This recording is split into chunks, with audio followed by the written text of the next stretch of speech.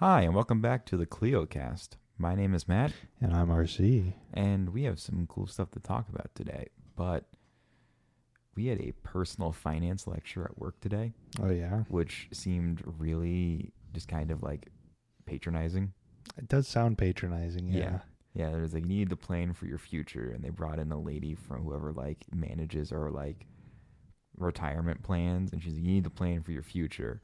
Everyone needs to learn about this really cool guy named Dave Ramsey. Ooh. And I'm just like, all right, so we're wasting time for you to tell me about a cool radio host and author, Dave Ramsey. You know, pensions aren't illegal. You guys could just, do that instead of making me have to invest in the stock market for my retirement. Yeah, and my company also likes to claim that, we have great, 401k matches, and I know people probably don't have a 401k, and this is coming from a point of privilege, but when they say, we match 50% of 6%, I'm like, isn't that just 3%? Couldn't you just say 3%? Why do you have to say 50% of 6%? Yeah, that is kind of a roundabout way of saying 3%. I guess they match half of your donation up to 6% of your paycheck, I guess. Yeah, a contribution, But that is just 3%. Yeah, I think they want the percentage to sound bigger.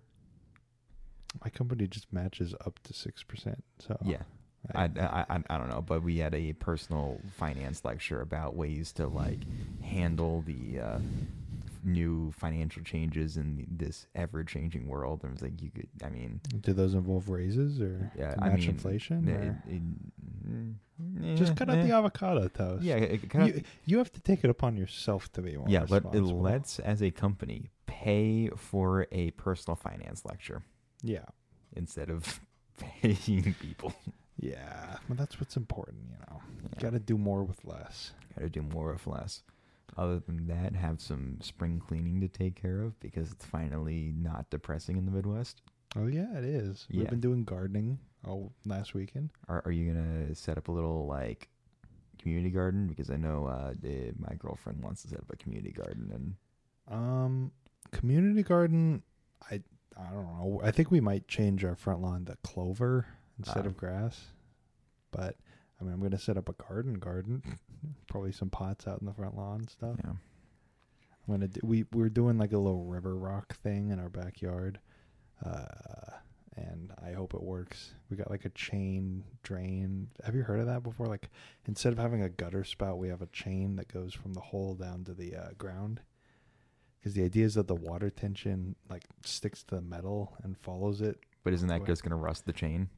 But it's bronze or something. It's not stainless steel. It's weird. I don't know.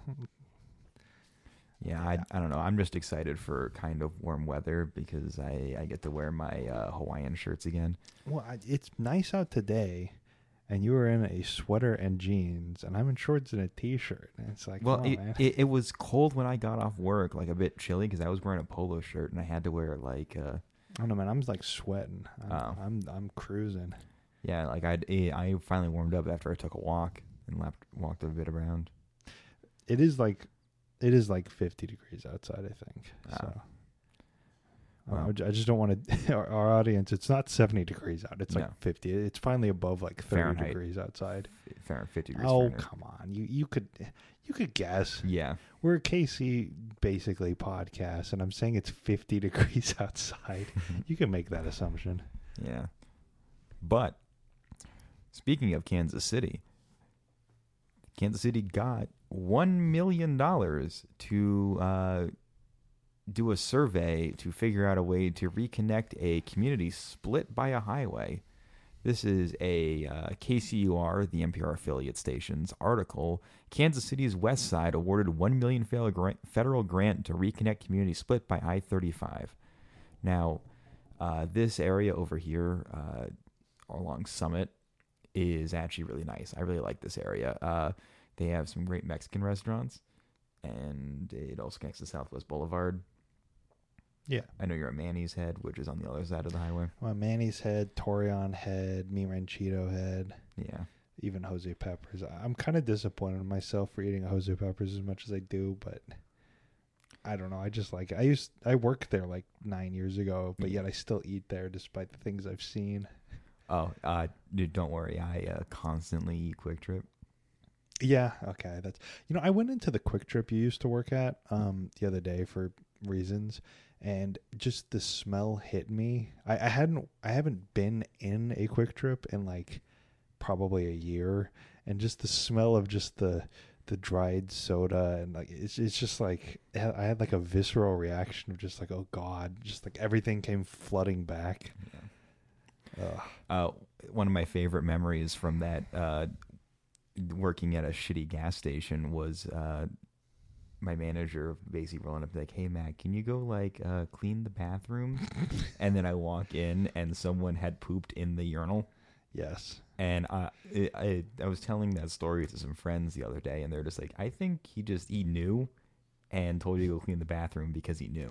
Yeah, he definitely did. Yeah, and I was like, dude, I did it, but like, I was not paid enough to do that. He turned around and was like, not my job. Not my job. Not my job, even though I am the manager. I am going to tell a random college student who is working in a gas station kitchen to go do it instead.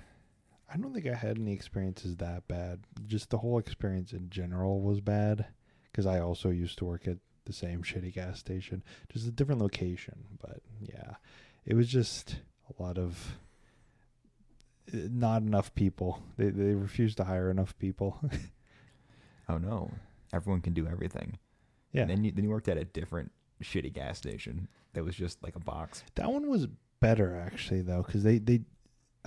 So I worked at Quick Trip has like a kitchen and like a whole like thing, like coolers and all that stuff. So there's like constantly stuff you have to clean or whatever. But the one I worked at a Dillon's, it was just you're locked in a box and you just sell stoner cigarettes. There's nothing to clean really. And you just kind of get to listen to music or like podcasts and stuff because it's a soundproof box. Like you have a microphone to the outside.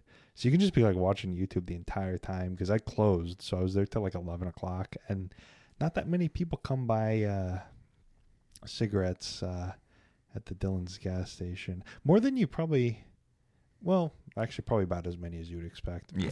Yeah, no, it's a gas station. Yeah, I was about to say. But the West Side. Well, yeah, we got completely completely sidetracked talking about shitty jobs at gas stations. The West Side welcomed in a rich and diverse community of Latin American immigrants, but it was broken up by the construction of I-35 in the late 1960s. Kansas City will develop a comprehensive plan to increase mobility and connectivity, repair the community, and redress inequalities and barriers. Inequities. Yeah, I got you. Inequities and barriers to opportunity. Now, there are... this is fantastic because this neighborhood has some great bones, not for gentrification. I really hope it doesn't get gentrified if this happens, but that's a big worry about what they're having with like 18th and Vine and like all those like the Paseo and all that with the streetcar construction, the east-west. This is just basically being a gentrification machine for all those neighborhoods. So I think if they can do this right, like rebuild the communities and stuff and reconnect them and do all that kind of stuff, that'll be good groundwork for every future project, such as the one where they're going to pave over or whatever, build a thing on, was it 670? Do you have any idea what I'm talking about? Where you cover up the downtown loop? Yes. Yeah, they would cover up the bottom part of the loop and build a little park thing. Yeah.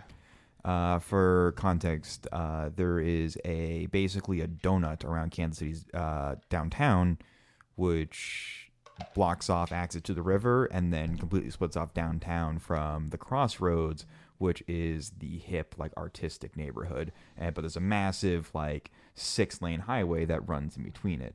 Now the proposal is to basically cover that up, and the highway would have access to be underground, but there would be, a massive outdoor park with like streets in between it, and basically it would be a green space. Much better to walk to too. Yeah. And for context also, we did do an entire episode on the highways in Kansas City that you can listen to if you want to after this episode. Yeah. Now back to the article. A newly announced $1 million grant is expected to help reestablish a Kansas City neighborhood that was cut off from itself an opportunity thanks to past transportation infrastructure decisions. Part of a $1 billion plan to right what many call decades-long wrongs largely perpetrated against historic communities of color. In the first round of funding for the Reconnecting Communities pilot program established by President Biden's bipartisan infrastructure law, the U.S. Transportation Department is awarding 39 planning grants and 6 capital construction grants totaling $185 million in awards. Among them, $1 million in funding to be used to study how to reconnect Kansas City's West Side neighborhood to the rest of the community's commercial and residential centers. This is fantastic. Yeah. Righting the wrongs of highways, which we've talked about before, and if you recently I've seen on Twitter some of those, even like more like the culture critic.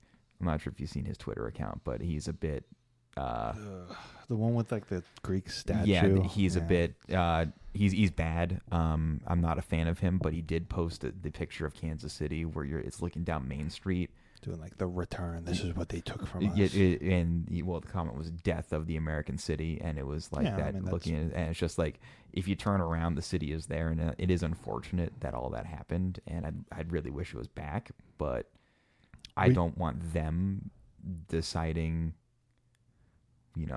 what is best for Kansas City based off of a picture. I think we just need to take what we have and improve around it with best we can, because I don't think at this point we can fully just delete everything because it's like ingrained. Like we shouldn't delete everything again, but we can definitely do this and the other program and make it better. Yeah, and basically just revise it to be more livable. Yeah, and instead of doing a comment about like, oh, let's just rebuild a exact copy of a building from like the 1880s Kansas City had, this is way better. Where we're trying to like actually work with the community that now lives there to connect them into the entire overarching Kansas City system, instead of them feeling isolated on their own island, separated by the highway. Yeah. Now back to the article. The West Side community is home to immigrants from Mexico, Central, and Latin America who created a rich and diverse neighborhood that was a mix of housing, restaurants, and businesses, according to the Transportation Department. That community is now separated by I-35, which built in the late 1960s, and other rail systems. I don't know what that last part means. I guess I-35 is the nation's largest railroad. Oh, okay. There are some railroads over there, but I'm not sure if that's where they were. I think the railroads existed. I think they existed before the highway. I think that's why they put the highway there. The railroads existed before the highway because that's basically like this neighborhood is basically parallel from the tracks from Union Station. So the community would have developed. Whatever. No. The city of Kansas City, Missouri will develop a comprehensive plan to increase mobility and connectivity, repair the community, and redress inequities and barriers to opportunity throughout the west side of Kansas City, the department said. And this is a quote, "Transportation should connect, not divide people and communities," said Pete Buttigieg, U.S. Secretary of Transportation, who was in Kansas City Monday for the opening of the region's new airport terminal. Quote, "We are proud to announce the first grants of our Reconnecting Communities program, which will unite neighborhoods, ensure the future is better than the past, and provide Americans with better access to jobs, healthcare, groceries, and other essentials." End quote. Yeah, I mean, Pete was in town, and he was in town for a while. And I think it's funny to state it again that he spent more time in Kansas City opening a fancy new airport than he did with like the national disaster in East Palestine. Yeah. Which apparently is pronounced Palestine. Palestine. I don't really care. I think it's funnier to say Palestine. Well, I mean, he probably should have done these like PR pictures and stuff in like East Palestine than he should, because like there's a nice picture of him at the Kansas City airport, but I kind of hate to say this, but did Pete have any part in the construction or like anything with the airport? Was that just him taking credit? Isn't the FAA technically under the Department of Transportation? I mean, yeah, but the FAA didn't pay for the new airport. Like you have to get FAA approval for like airport like operations, but this is kind of the city of Kansas City's thing, not really I don't think we got any money from the Department of Transportation for this. I mean, And it started construction in like 2018, I think. It's funny when the federal guys come in and just insert themselves into like accomplishments and be like, yes, yeah. I did such a good job. Here's me talking about this. Well, and the photo on the article is absolutely a fantastic. Like, if you crop out Mayor Quentin Lucas, who was in there because this is a local Kansas City article, but if you crop that, Pete has a fantastic picture, which will make great for his probably presidential run he'll make at some point. Yeah. Because the light shining on his face, he can say we opened up this brand new airport. It's great. Basically cutting the ribbons and kissing the babies right now. Yeah. He wasn't. I don't think he's running against Biden, right? That'd be No. like a 2028 thing. Yeah, I mean, and he is young enough, and he will now have a good amount of resume items other than being mayor of South Bend, Indiana. South Bend. Yeah. Yeah. Anyway, back to the article. 61% of residents in the northern section of the west side and 47% of residents in the southern section now live below the poverty level, according to the Transportation Department.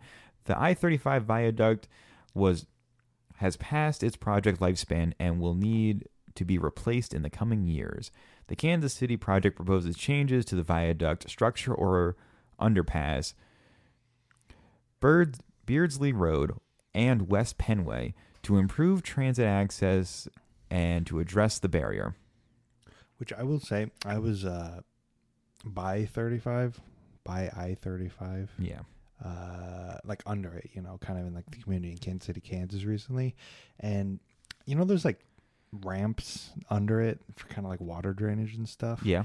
There was like half of the paneling was just like cracked and destroyed and missing the concrete stuff. Oh, that's It's not like good. it's like destroyed, yeah. And it's like, yeah, probably not the best. I mean, it's just the water drainage so that, it doesn't seep under the structure and start degrading it. It's probably not that important, but No. definitely probably needs a rehaul. And I mean, if they do find a way to kind of move around I-35, maybe there'll finally be a use for the old Imperial Brewery, which for people who haven't driven north on I-35, there is a old brewery that's been abandoned for years that's now just a ruin that is literally like feet away from the highway. Yeah. And you see it, you cannot miss it if you take I-35 north into Kansas City.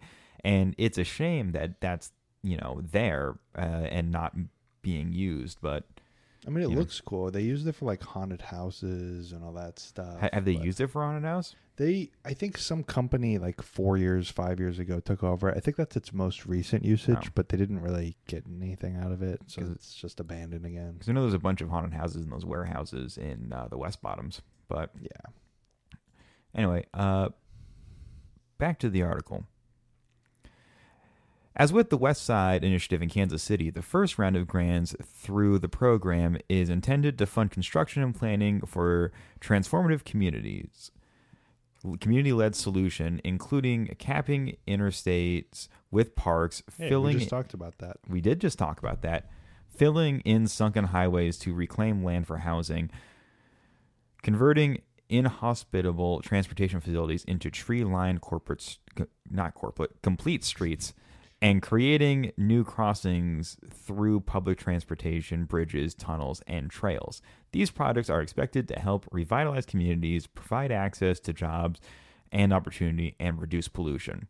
A new Reconnecting Communities Institute has been established to provide technical assistance to grant recipients, prioritizing those that serve economically disadvantaged communities. And this is going to be a quote, open quote, transportation infrastructure should help people get where they need to be, but too often in our nation's history, transportation infrastructure has done the opposite by dividing neighborhoods and cutting off communities from opportunity, the Department of Transportation said in a press release. Again, open quote, for example, highways and rail lines can be physical barriers preventing residents from easy access to social and economic opportunities. This burden is often felt most by communities of color. End quote. I mean, yeah, highways were used as a tool for, complete destruction. I mean, literally. Look at all of them around Kansas City. And I mean, look up the Kansas City Blitz, and you can see. Yeah, I think that was the article we used for our episode. But the Casey highways. Yeah, we went into a lot more comprehensively there because that whole episode was basically just focused on it. So if you want like a really kind of us going in depth onto that specific portion of it. But yeah, they definitely picked the neighborhoods they bulldozed through in most regions purposefully. Yeah. Kansas City is no exception to that. Like the Garment District, Quality Hill, 35. Or the West Side. Or the West Side. Which has, well, I can't say this. I actually want to go and get food there again because they have great restaurants. Oh, that's where Boulevard is, apparently. Yeah. So the roastery is also down there. Oh, that's where the roastery is? Yeah. Oh, okay. Then, yeah, I've been there all the time. Yeah. We parked there for the Royals Parade in 2015. Yeah. Yeah, it's a nice area. I saw a train parked when I was driving through there like probably a month ago, and they just had what's the one with the arching, like a backhoe? On top of the train, just kind of like shoveling stuff out of it. And it was just no like wires or anything. It was just driving on the cars. Like on top of the train? Yes, on top of the train cars, shoveling like coal or whatever out of it. It was just bizarre. Did that have a machine for that? No, it was just like a regular backhoe, like a cat one, just on like the tank treads. It's just like I pointed out, and it's just like what are they doing? It wasn't there when I went back, so I have to imagine they succeeded. But yeah. Yeah. All right, back to the article. President Biden last week issued a new executive order directing agencies to further advance racial equity and support for underserved communities. Please don't say undeserved. Underserved. Underserved communities, including through federal actions that strengthen urban equitable development and expand economic opportunity in rural communities. Open quote. Restoring communities like these helps give everyone a fair chance at accessing jobs and essential services such as healthcare services, grocery stores, and places of worship, close quote, according to the Transportation Department. Yes, that is true. Thanks, Transportation Department. President Biden's Inflation Reduction Act also established a new $3 billion program called the Neighborhood Access and Equality Grant Program, which can also fund projects to reconnect communities. U.S. DOT anticipates launching this program later this spring. Buttigieg previously announced $48.2 million in federal funds for 5 Kansas City projects through the Rebuilding American Infrastructure with Sustainability and Equity, and that's going to be acronym RAISE program, also funded through Biden's bipartisan infrastructure law. 2 of these projects are focused on reconnecting East-West communities into the metro. Yes! I like that. Yeah. Let's go. Thank you, Buttigieg. I'm sorry we've been trashing you about not being in East Palestine, Palestinians. I'll keep trashing you. It's funny. I mean, he seems to really like Kansas City and has given us a lot of cool money. So Yeah, that's nice. true. But I will take federal money. But we can also get money from other places, right? Such as how Missouri started selling legal recreational weed 1 month ago. How's it going so far from KCUR? Yeah. That was a good segue. This is by Savannah Holly Bates and Carlos Moreno. Because, we legalized weed a month ago. A month ago, yeah. Yeah. And it's been spotty from experiences that I've heard about where some stores are not as put together as others, but there's some that it works just like any other dispensary, and some that are still acting like the old medical system. Yeah. That's what I've been hearing. I wouldn't know. Yeah. But Missouri's recent legalization of recreational adult use marijuana has opened new opportunities for more people to buy from dispensaries. Experts say the state's relatively low prices and taxes have created a, quote, canna-tourism industry. I know there's been a drive. I've seen a bunch of those stuff for like open smoking areas where like the development of the Smoky River thing. Yeah, that big pavilion thing they're planning up on the north side. Yeah. Isn't that by the Casey Current Stadium? I think it would be up by Casey Current, the new Casey Current Stadium. For context, Casey Current is the women's soccer team in Kansas City. It's the only women's soccer team that's getting its own dedicated stadium. And it's going to look real cool. And it's getting a streetcar line right to its door. Yep. It's getting a streetcar line before, like, the airport or Arrowhead, or it's going to be the first stadium connected. Yeah, and it's also getting a streetcar line before any of the east or west communities that are... they basically just leapfrogged it. Yeah. Well, I guess that's important. But it's been 1 month since Missouri began approving licenses for dispensaries to sell recreational marijuana February 3rd. In less than 30 days, Missouri's nearly 200 dispensaries made about $103 million in weed sales. Nearly $72 million of that came from recreational sales. According to Andrew Mullins, executive director of the Missouri Cannabis Trade Association, or MOCAN, Missouri has already outpaced Illinois in adult use sales. The state is the only one bordering Missouri that also has recreational use. The first month of adult use cannabis sales in Illinois generated about $39 million, about $33 million less than Missouri's first month. We stay winning. Yeah, we Missouri, despite having Chicago, we stay winning. Yeah, and just doing the math, if that 72 million stayed basically the same across this entire year, for 12 months, Missouri would have pulled in $864 million in revenue just off that $72 million number. It's a decent chunk of change. Yeah. It's decent. You can use that for things. Yeah. That would be about half the new airport we just built. Yeah. Or that would be, 85% of whatever the Royal Stadium would be. And that airport was over 5 years, I think. So getting half of that in 1 year, that's a decent. And that would almost double Casey's annual budget. Well, so the thing is that all the money is going to Jefferson City, so they'll be able to allocate that. So I don't think Kansas City is going to see quite a lot of it. I know, but it's just that's a decent amount of money. Yeah. So that's more than, this is a quote, that's more than double what Illinois did in a state with twice the population, Mullins said. So it really shows the interest and excitement for the new adult use industry in Missouri. So if sales continue the way they did in February, Mullins says the industry could top $1 billion in revenue this year. Hey, that's what you just said. Yeah. A booming tourism industry dedicated to marijuana. Mullins believes that part of those sales come from, quote, canna tourism. People coming from surrounding states to purchase legal weed that is oftentimes cheaper than in their home state. All of the states that border Missouri, with the exception of Illinois, do not allow recreational weed use. Those laws, plus Missouri's relatively low taxes on the product, have made customers come in from out of state to purchase cannabis. Quote, canna tourism folks may decide to come to Missouri to access and utilize cannabis, Mullins says. That seems to also be having an impact on the amount of sales Missouri is experiencing. Lori Gregory, the chief marketing officer for Good Day Farms, says the company's stores in cities that border other states, like Kansas City and Independence, were visited by a lot of out-of-state customers. Oh, really? The two stores near the Kansas border. Surprisingly, a lot on state line. Huh? Business is booming.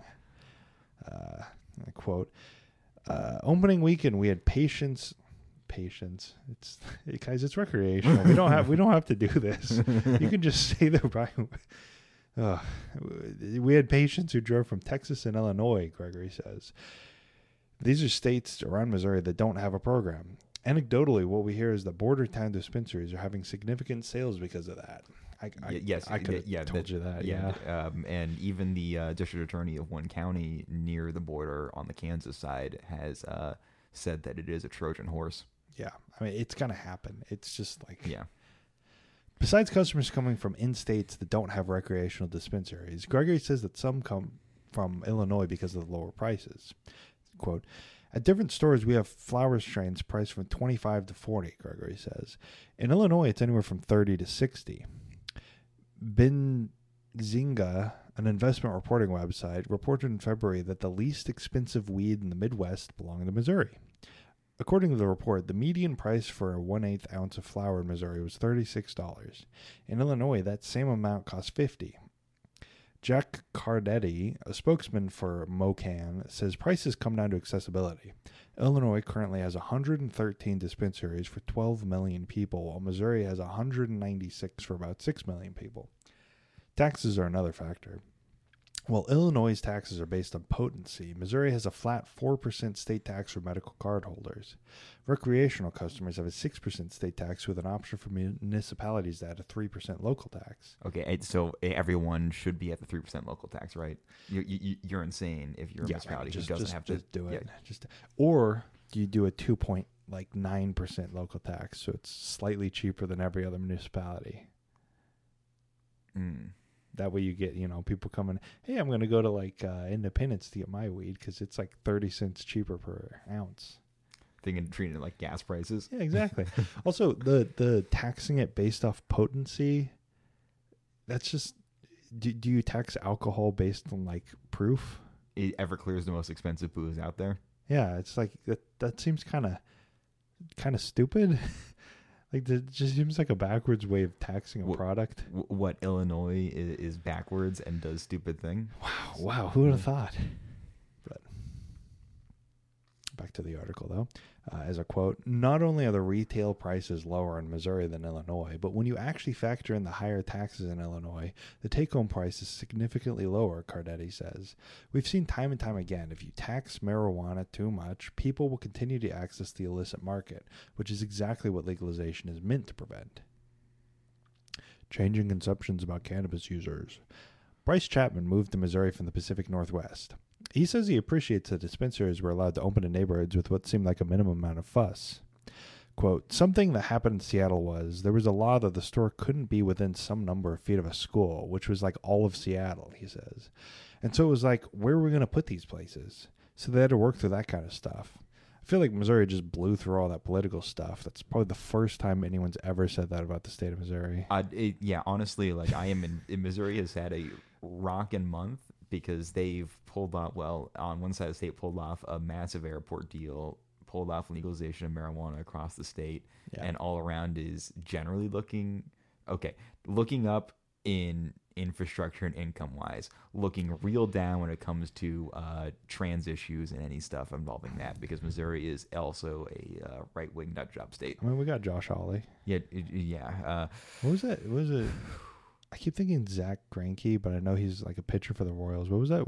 Eric Greitens? Yeah, him too. Yeah, the former governor of Missouri who did kidnap someone. Yeah, he kidnapped someone. Yeah, it's fun. Anyway, so Missouri's looking up in some ways, but is looking real down in others. And it evens out, you know. No, it doesn't even out. Trans people deserve rights. That's fair.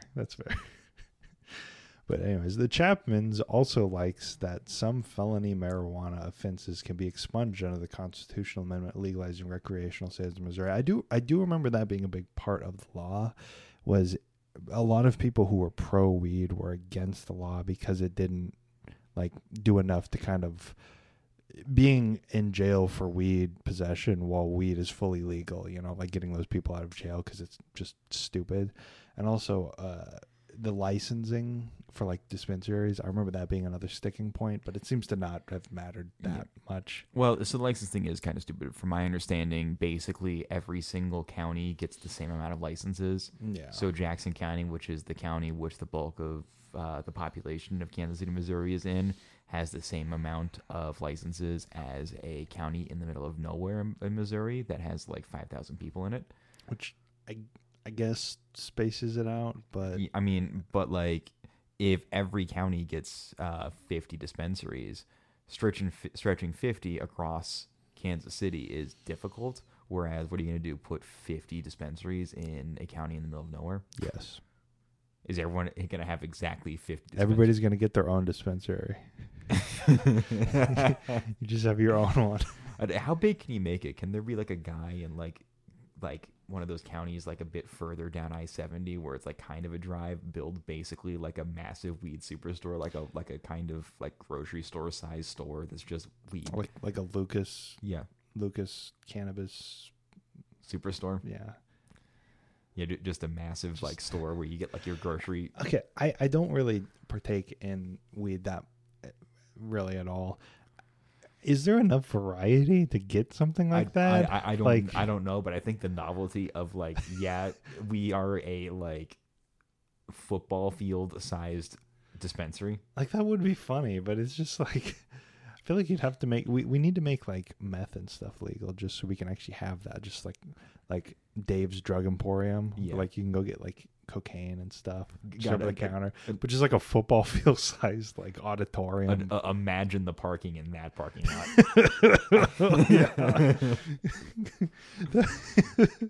No catalytic converters anywhere.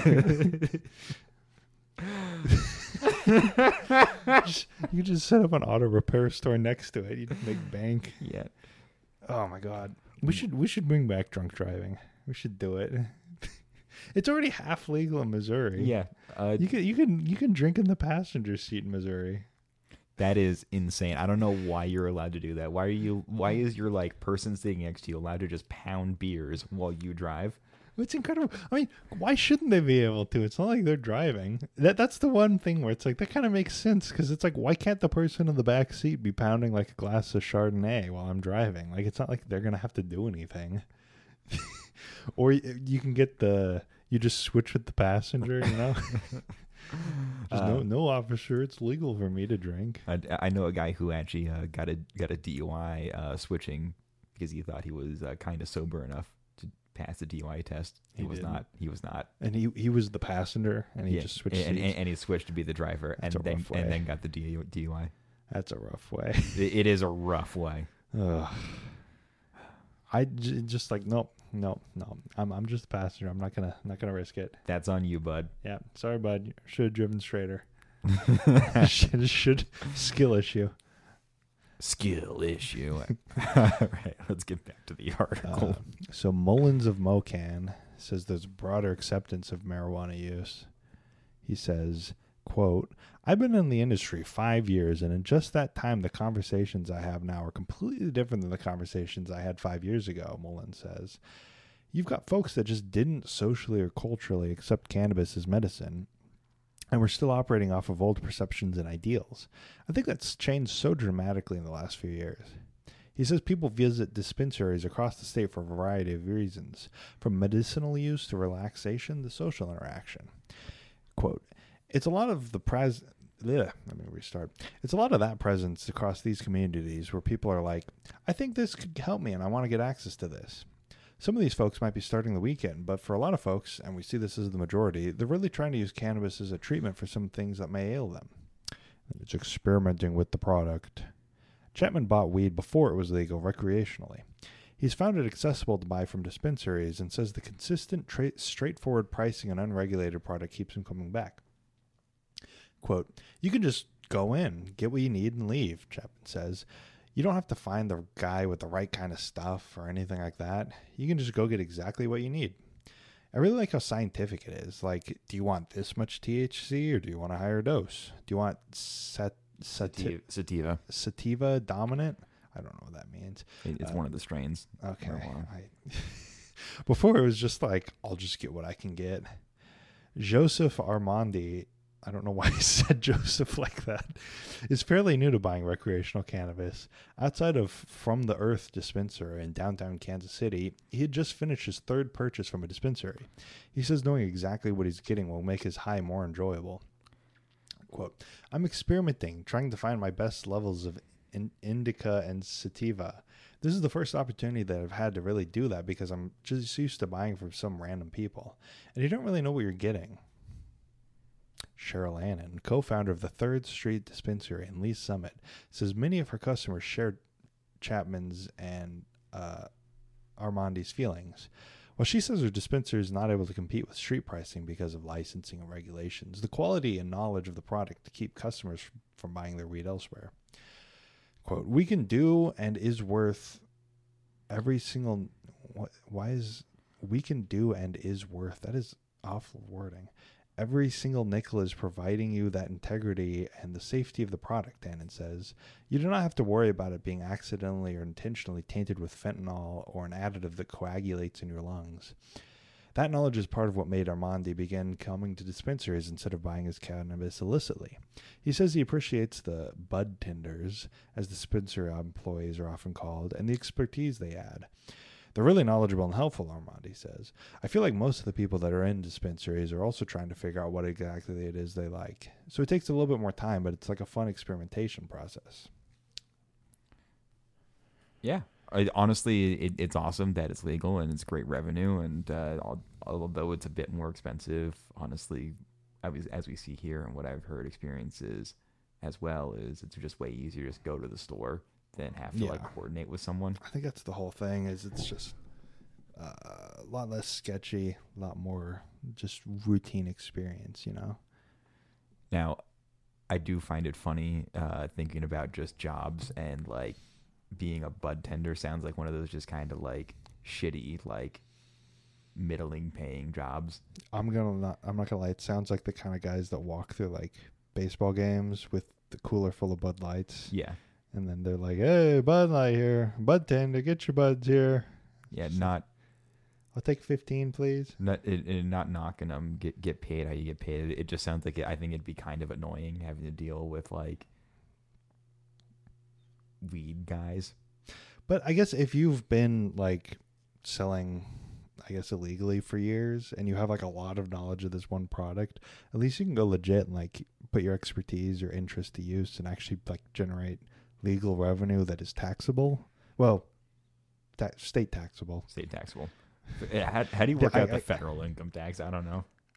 That's a good question. Because technically they're breaking federal law by selling weed daily, but Yeah, but like I guess it's cash only, right? So they just report it as like tips, which the IRS probably does not like and is probably illegal. That's a good question. How do you do the IRS stuff? I don't know. We should maybe have like an actual expert on for that. Yeah, probably. Also, I think it would be kind of funny if you like owned a dispensary but made like your employees get drug tested. That would be kind of funny. Mandatory marijuana testing. I don't Being want the forklift operator at the dispensary, the one guy who can't smoke pot. What the hell? Other than that, to the other side of the border, since we've been talking mainly good about Missouri, other than them hating trans people and trans people have rights and should not be treated like shit. Yeah. Kansas wants to treat women like shit because Chris Kobach, the Attorney General of Kansas, I would say Kansas voted to not treat women like shit. Chris Kobach is the problem here. So for context, Kansas in August voted to protect abortion rights in the state. Then it is constitutional right. It's in the Kansas state constitution that you can have an abortion. Unlike Missouri, abortion is banned in Missouri. Yes. So Kansans have to go to Missouri for weed, and Missourians can go to Kansas for abortions. Abortion is a protected right under the Kansas Constitution. But the Attorney General of Kansas, Chris Kobach, who is a right-wing psycho, basically like pressured Walgreens into not selling Plan B and abortion pills. Yeah. So we have another. We're not going to read an entire article. We're just going to use it as a source. Yeah. It'll be linked in the. We always link everything in the description we use, even if we mention it. Chris Kobach, along with 20 other Republican attorney generals, basically sent a letter to Walgreens. They're basically, this is just a CYA thing. Like there's nothing actually that can be done. They're just like, well, we just don't want to get sued by a state. Yeah, we just really don't want to do that. Even though like there wouldn't be really a lot of ground to get Well, why would Chris Kobach, well, other than being a moron, try and sue a state in which for something that is constitutionally protected in his state? Yeah. But yeah, so the abortion pills are banned via Walgreens by our psycho attorney general. Thank you. Yeah, that's nice. Anyway, gotta love it. Yeah. Apparently, they also sent a letter to CVS, Costco, Walmart, Rite Aid, Albertsons, and Kroger, which we don't have those here, but it's a general article. Well, we have Kroger because we have Dillon's. Nah, that's a Kroger brand. I know, but we don't have Kroger. We have Dillon's. But they didn't really do anything yet, so they probably will. Well, I mean, if Walmart does it, that's the big one, right? That would be a disaster. I actually drove by the Planned Parenthood clinic in Kansas the other day, and it was just on like a random like weekday in the afternoon, and there were still the people who stand outside saying abortion's murder, and that is... Oh, yeah, they do it all the time. Do they ever leave? Not really. I mean, I think they just like get paid by whatever organization they do. Like, you donate to like an anti-abortion thing, and then they just pay those guys to just be... Because they're... To just be like annoying dicks. Because what they do is, it's not necessarily a they're trying to convince you, the driver, to do it. What they do is it's an intimidation thing against when you pull up to the clinic and get out of your car and walk in, because they will go up to people doing that and harass them and try to convince you, oh, don't get it, there's other options, just try to like guilt you, harass you, do whatever they can to stop it. That's what they're actually there for. I've seen videos of them doing it in just outside Kansas City. That is really shitty. Why would? Yeah. How do you like? Do they feel good doing that? I think so. I think it's coming from the perspective that like it's murder or whatever. So I guess in their minds it's like I'm saving a life, but I'm saving a life by being a dick. Yeah. But I mean, I think they generally stay on like sidewalks, so I guess they have First Amendment rights. But yeah, it's just the harassment angle of it's just kind of shitty because it's somebody already probably going through not a great time in their life, and they're just having people yell at them and call them a murderer and stuff. And it's like, yeah, that's an excellent way to spin a. Well, that's a really sad thing, and I'm really sad that the Attorney General of Kansas is doing this as well. And I don't really know how to transition to. We can't end it on this. No. Better. Oh, here, yeah, we had this one. Yeah, this is. But it hard and aggressive gear shift back over to the airport because Southwest Airlines is launching a new daily nonstop flight between Kansas City and Long Beach. Wow. It starts this Thursday. It's incredible. I'm going to do that every day. Yeah, it's not LAX, but it is Long Beach, so it is in the LA area. And now I wonder how much it's going to cost. $10,000. No, probably like 100, 150. Well, I mean that's now if you ever wanted to take a vacation to California via Southwest Airlines, or if you ever want to take a vacation to Kansas City, use Southwest Airlines. Yeah, shout out California, come check it out. All of our Long Beach listeners, or LBLs as I like to call them, hit us up. Well. Anyway, that's all we had. So you can go ahead and follow us on Twitter at Clio History. You can email us at cliohistorypodcast@gmail.com. If you have any suggestions or ideas on episodes, we are working on some more history episodes. Yeah, those will be out probably within a month or two. I'm not going to commit, but yeah, we are working on like actual history series again. We are reading books, and we're planning on doing better production value than our old episodes. Yeah, so those will be pretty obvious when they come out because they're not going to be. There'll be like a different title scheme. So yeah, just keep up for those. Yeah, and if you like this podcast, you can leave a review or share it anywhere you get your podcasts. That's where we're at. I've been Matt. And I have been RC. And we'd like to thank you for listening. Yep. Bye. Bye.